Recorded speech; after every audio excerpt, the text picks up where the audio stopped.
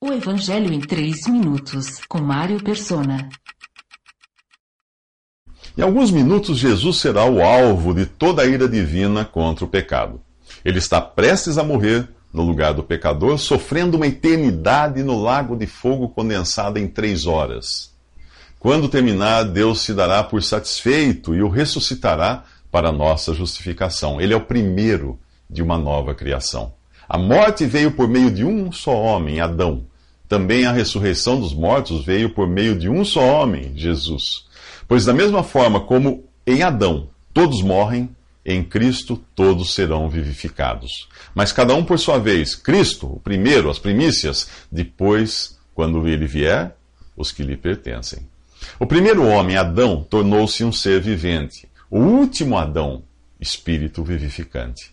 O primeiro homem era do pó da terra. O segundo homem, do céu. Os que são da terra são semelhantes ao homem terreno.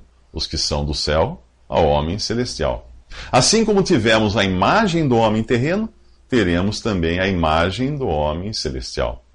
Para Adão e Eva, a primeira evidência de que tinham pecado foi perceberem que estavam nus.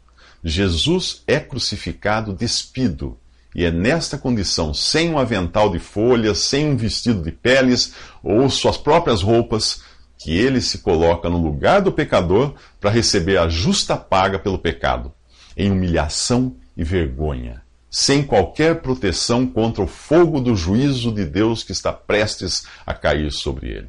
Enquanto isso, os soldados sorteiam as poucas peças de roupa de Jesus. Eles ignoram que estão cumprindo a profecia do Salmo 22, versículo 18, que diz: dividiram as minhas roupas entre si e tiraram sortes pelas minhas vestes. Talvez os soldados queiram vender aquelas vestes. Eles não são diferentes daqueles que hoje usam das coisas de Jesus para enriquecer. Um dia eles dirão: Senhor, Senhor, não profetizamos nós em teu nome não expulsamos demônios, em teu nome não fizemos muitas maravilhas. E o Senhor lhes dirá: nunca os conheci, afastem-se de mim vocês que praticam o mal.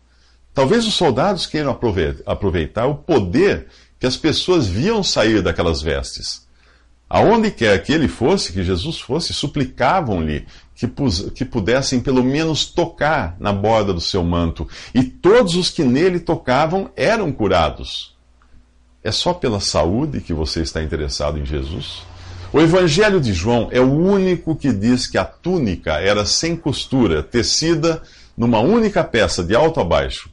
Cada evangelho apresenta Jesus de uma maneira. Em Mateus, ele é o rei, em Marcos, o servo, em Lucas, o homem, e em João, Deus. A túnica sem costura, tecida numa única peça, simboliza a perfeição divina de Jesus. Ele é o homem perfeito, sem costura. Ele é Deus. Nos próximos 3 minutos, Maria é entregue aos cuidados de João. Visite 3minutos.net. Dúvidas? Visite respondi.com.br.